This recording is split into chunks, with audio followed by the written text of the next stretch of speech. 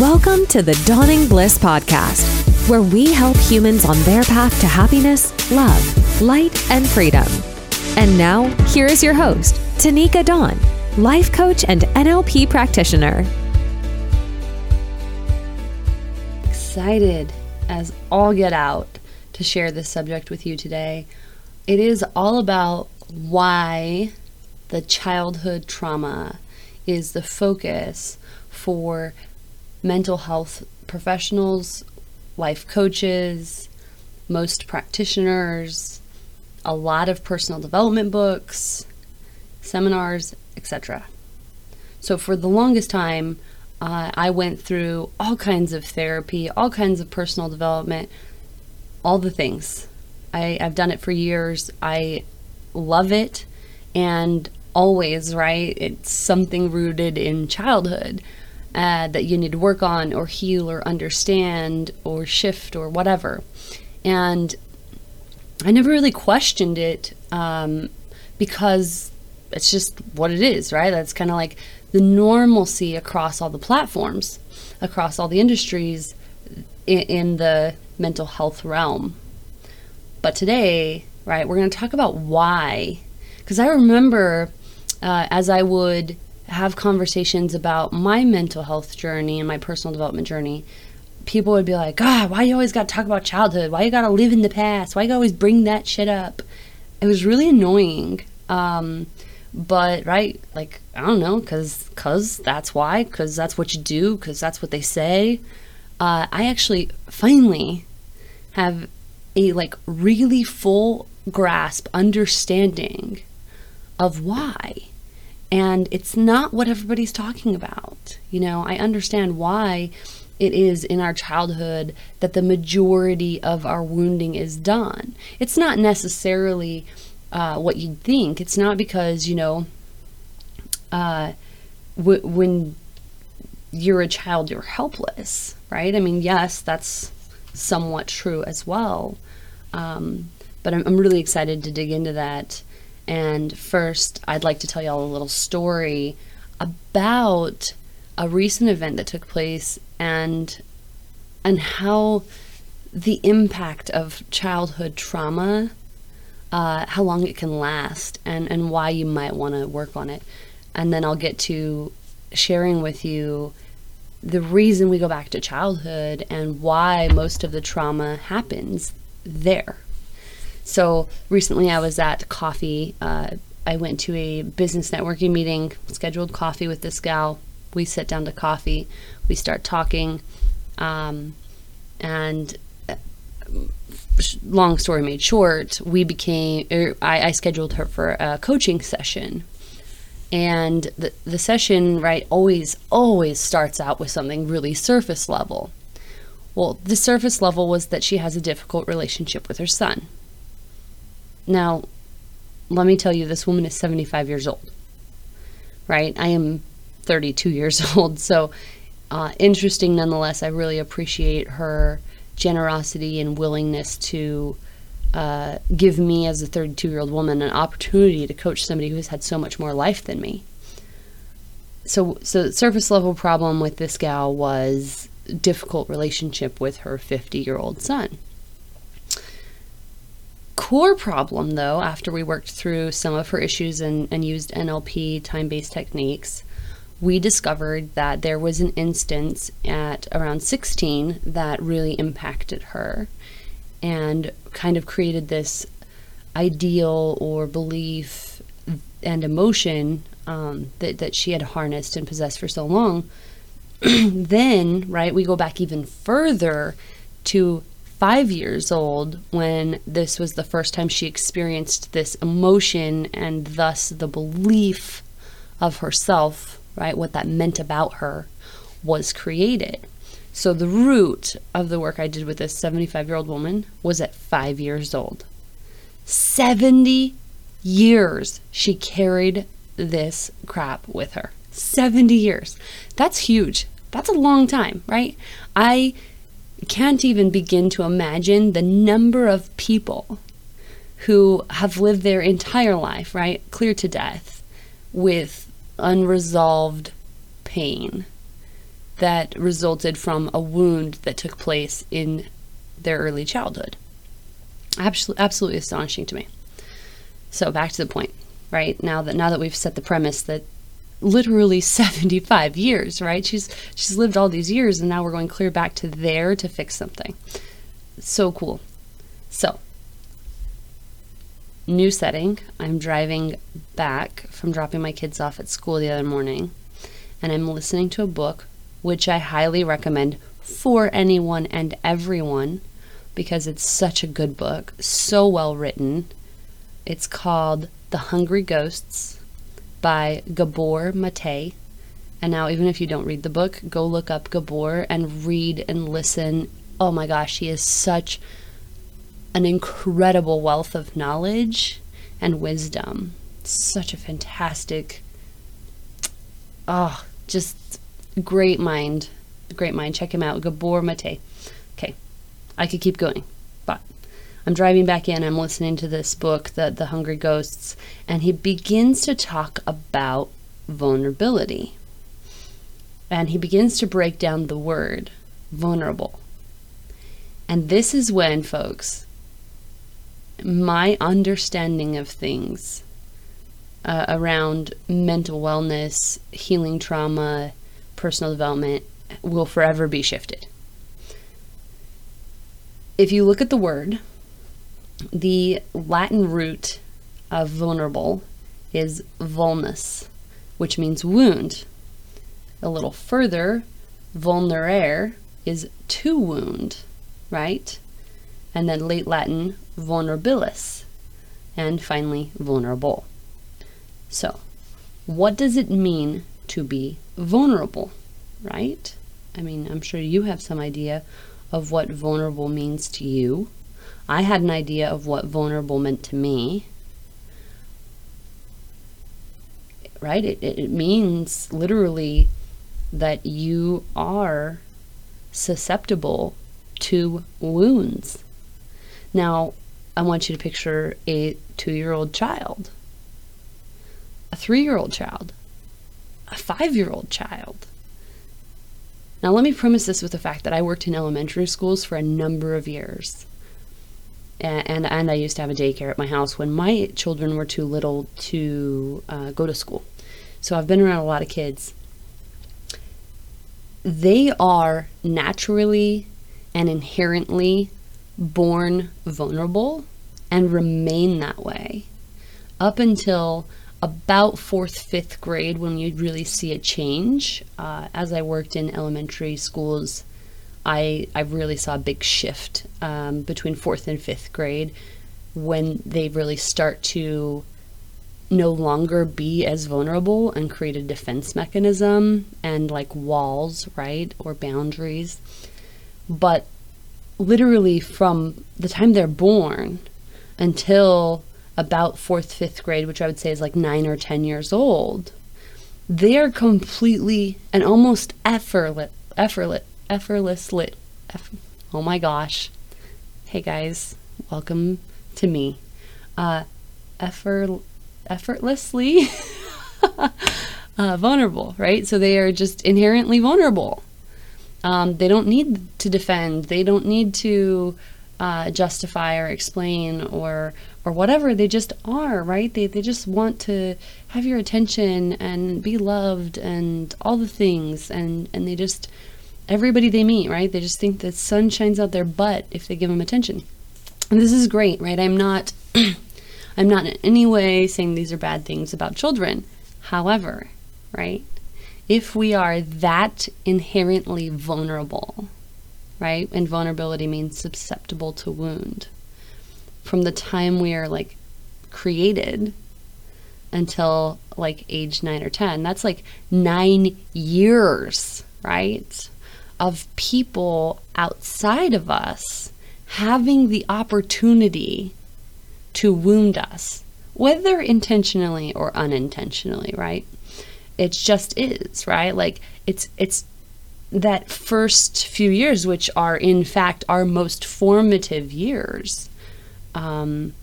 Our most formative, our most developmental years, we are vulnerable, right? And it's through that vulnerability that we grow, right? I mean, it's so much harder, I think, in some ways to grow as an adult. One, we're not as curious as adults. Two, a lot of us has already gotten our way of thinking. We've got some hard-etched beliefs that we've believed for so long, etc. Whereas when you're a child, you're so curious, you're so teachable, you're such a sponge of things, right? You're just receiving the information around you. And so you do have to be a bit vulnerable, right? It's like clay, molding clay. It's got to be soft to work with it. And it's great that they're so impressionable, right? That we were so impressionable when we were young. But being that impressionable, being that moldable, being that soft also means that we didn't have the protective shell or coping mechanisms or defensiveness that we do now as adults to ward off some of those potential wounds, right? At this point, as adults, we've gained thick skin, and from 0 to 9, right, there's no thick skin. This is a blanket statement. Clearly, some children develop thick skin very early on, and others don't. But this is why we go back, right, to childhood. And this is why our childhood traumas are so significant. Because at that point in our life, there was not any protective layer, right? There was not any protective layer. There was no defense mechanisms. It just was, right? We were so vulnerable. And during that vulnerable period of our life, we were so susceptible to wound, right? I mean, it's like being careful as an adult. We know the things that will wound us, and we do our best to avoid that, right? Or to make intelligent decisions to avoid that. And yet, as a child, right, one, we're learning and growing, but two, we're so inherently vulnerable that we haven't created any thick skin, right? We don't have calluses. We don't have scars yet. We're getting them. And something I learned years ago that I think just helps so much to the understanding is that when we're children, right? When we're children, we have the perception of children, right? So as an adult, I can look back at a 5-year-old version of me and be like, dang, right? That was not so bad, or that was really awful. But the 5-year-old me that had the experience, all she had for perspective, right, was 5 years of life. All she had for how to process, receive, analyze the situation was 5 years of life, and whatever's been taught to her or not within that 5 years. So I recently was talking about, and the trigger warning, heads up, I was recently talking about this as I was doing some of my own work on myself, some of my own healing. I was around 5, and I watched my mom's boyfriend turn into a violent raging fit on a camp trip. And the memory that's, kind of implanted in my head is of this man. Literally, he'd knocked my mother to the ground and then picked up a large rock, the kind you would use to make a fire pit, and was smashing her head in with it. I was freaking out, right? But I was 5. So, that's scary as an adult. I'll be honest with you. My 32-year-old self finds that maybe even a little more horrifying. But the 5-year-old me, right? The 5-year-old me who had such great vulnerability to that situation, who had so little self-sufficiency, so little self-sustainability, all of the things, she was terrified, right? She had a totally different experience than than my perception as a 32-year-old woman would. So we've got these things that play into account, and that's why we go back, right? That's why we go back. One of my favorite healing processes or modalities I use for the hurt inner child is to connect with them through letters. And the reason that we do that is because the adult you, right, the one listening to this right now, has gained so much experience, worldly knowledge, emotional depth and intelligence that you now as an adult can be the lifeline, the hero, the comfort, the peace that little you needed, right? The little you didn't have those things then. So I love that the big us can go back and help the little us, right? The little us was vulnerable. The little you didn't necessarily have a choice. The little you was subject to whatever went on, and your little brain just wanted to survive, right? So it created thoughts and feelings and behaviors to keep you alive. And oftentimes, right, and this is why people in my profession exist, oftentimes those things that our little brain did to keep us alive are really wrecking our adult lives, right? It's no longer effective. And so we use, like I said, I like to use one of my favorite forms of therapy or modalities or coaching. And I like to use the connection between big me and little me. I send that homework to a lot of my clients. They love doing it. I will share with you how that process goes so that you can have a little free coaching of your own. I do encourage you to drink a lot of water if you choose to do this. It is very emotional. I also encourage you to open up, allow the emotions to come, allow them to be whatever they are. If you don't feel strong enough to do this on your own, enlist a loved one. Please don't use your own children for this. They are not responsible for your emotional health. Find a friend, a spouse, a therapist, a coach. I don't care who you use. Don't use your kids. Anyway, so if you need help, if you feel like you need some support going into it, definitely grab a friend. I recently had my husband help me with it. Fantastic support. So what you do to connect with your very vulnerable, hurt child self is bring to mind the picture and the moment that the little you is hurting, right? So if I was to go back to the 5-year-old me watching my mama get her head smashed in with a rock, I'm sorry that's so vulgar, it's just what it is.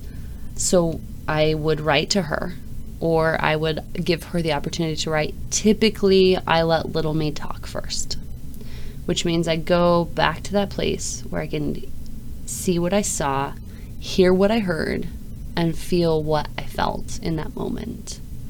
If you can engage any of your other senses back in that moment, even better. But at least hear what you heard, see what you saw, feel what you felt. Those are important. Once you're back there, right, and it feels real world, real life, kind of embody yourself in the little you and let the little you write a letter to big you. And so I have not done this work yet for this specific memory, traumatic injury, whatever. But little me would, say something like, "I'm really scared. Is my mama going to be okay?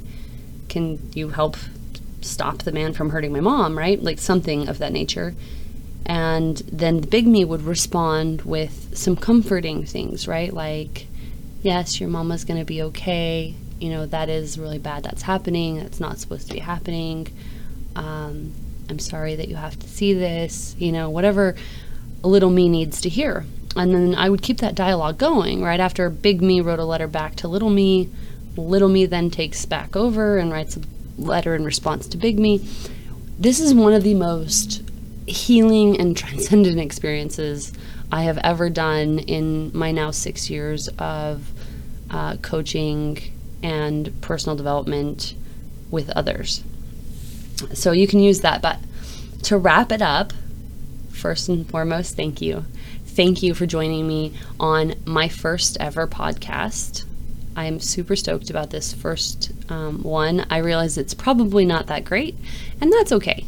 I said what I felt like I really needed to say and wanted to share. I'm really excited to have you listening, right? That's so exciting to me that you get to hear this message today, and I hope with everything in me that it somehow transforms or transcends your life in a way that we can be the ripple effect, right? That's going to help you find your path to happiness and help you help others find their path to happiness, because that's what we do here at Dawning Bliss. Thanks so much for tuning into this episode of the Dawning Bliss podcast. If you're enjoying the show, please feel free to rate, subscribe, and leave a review wherever you listen to your podcasts. That helps others find the show, and we greatly appreciate it. For more podcasts and personal coaching, please visit us at dawningbliss.com. Thanks again for tuning in, and we'll catch you in the next episode.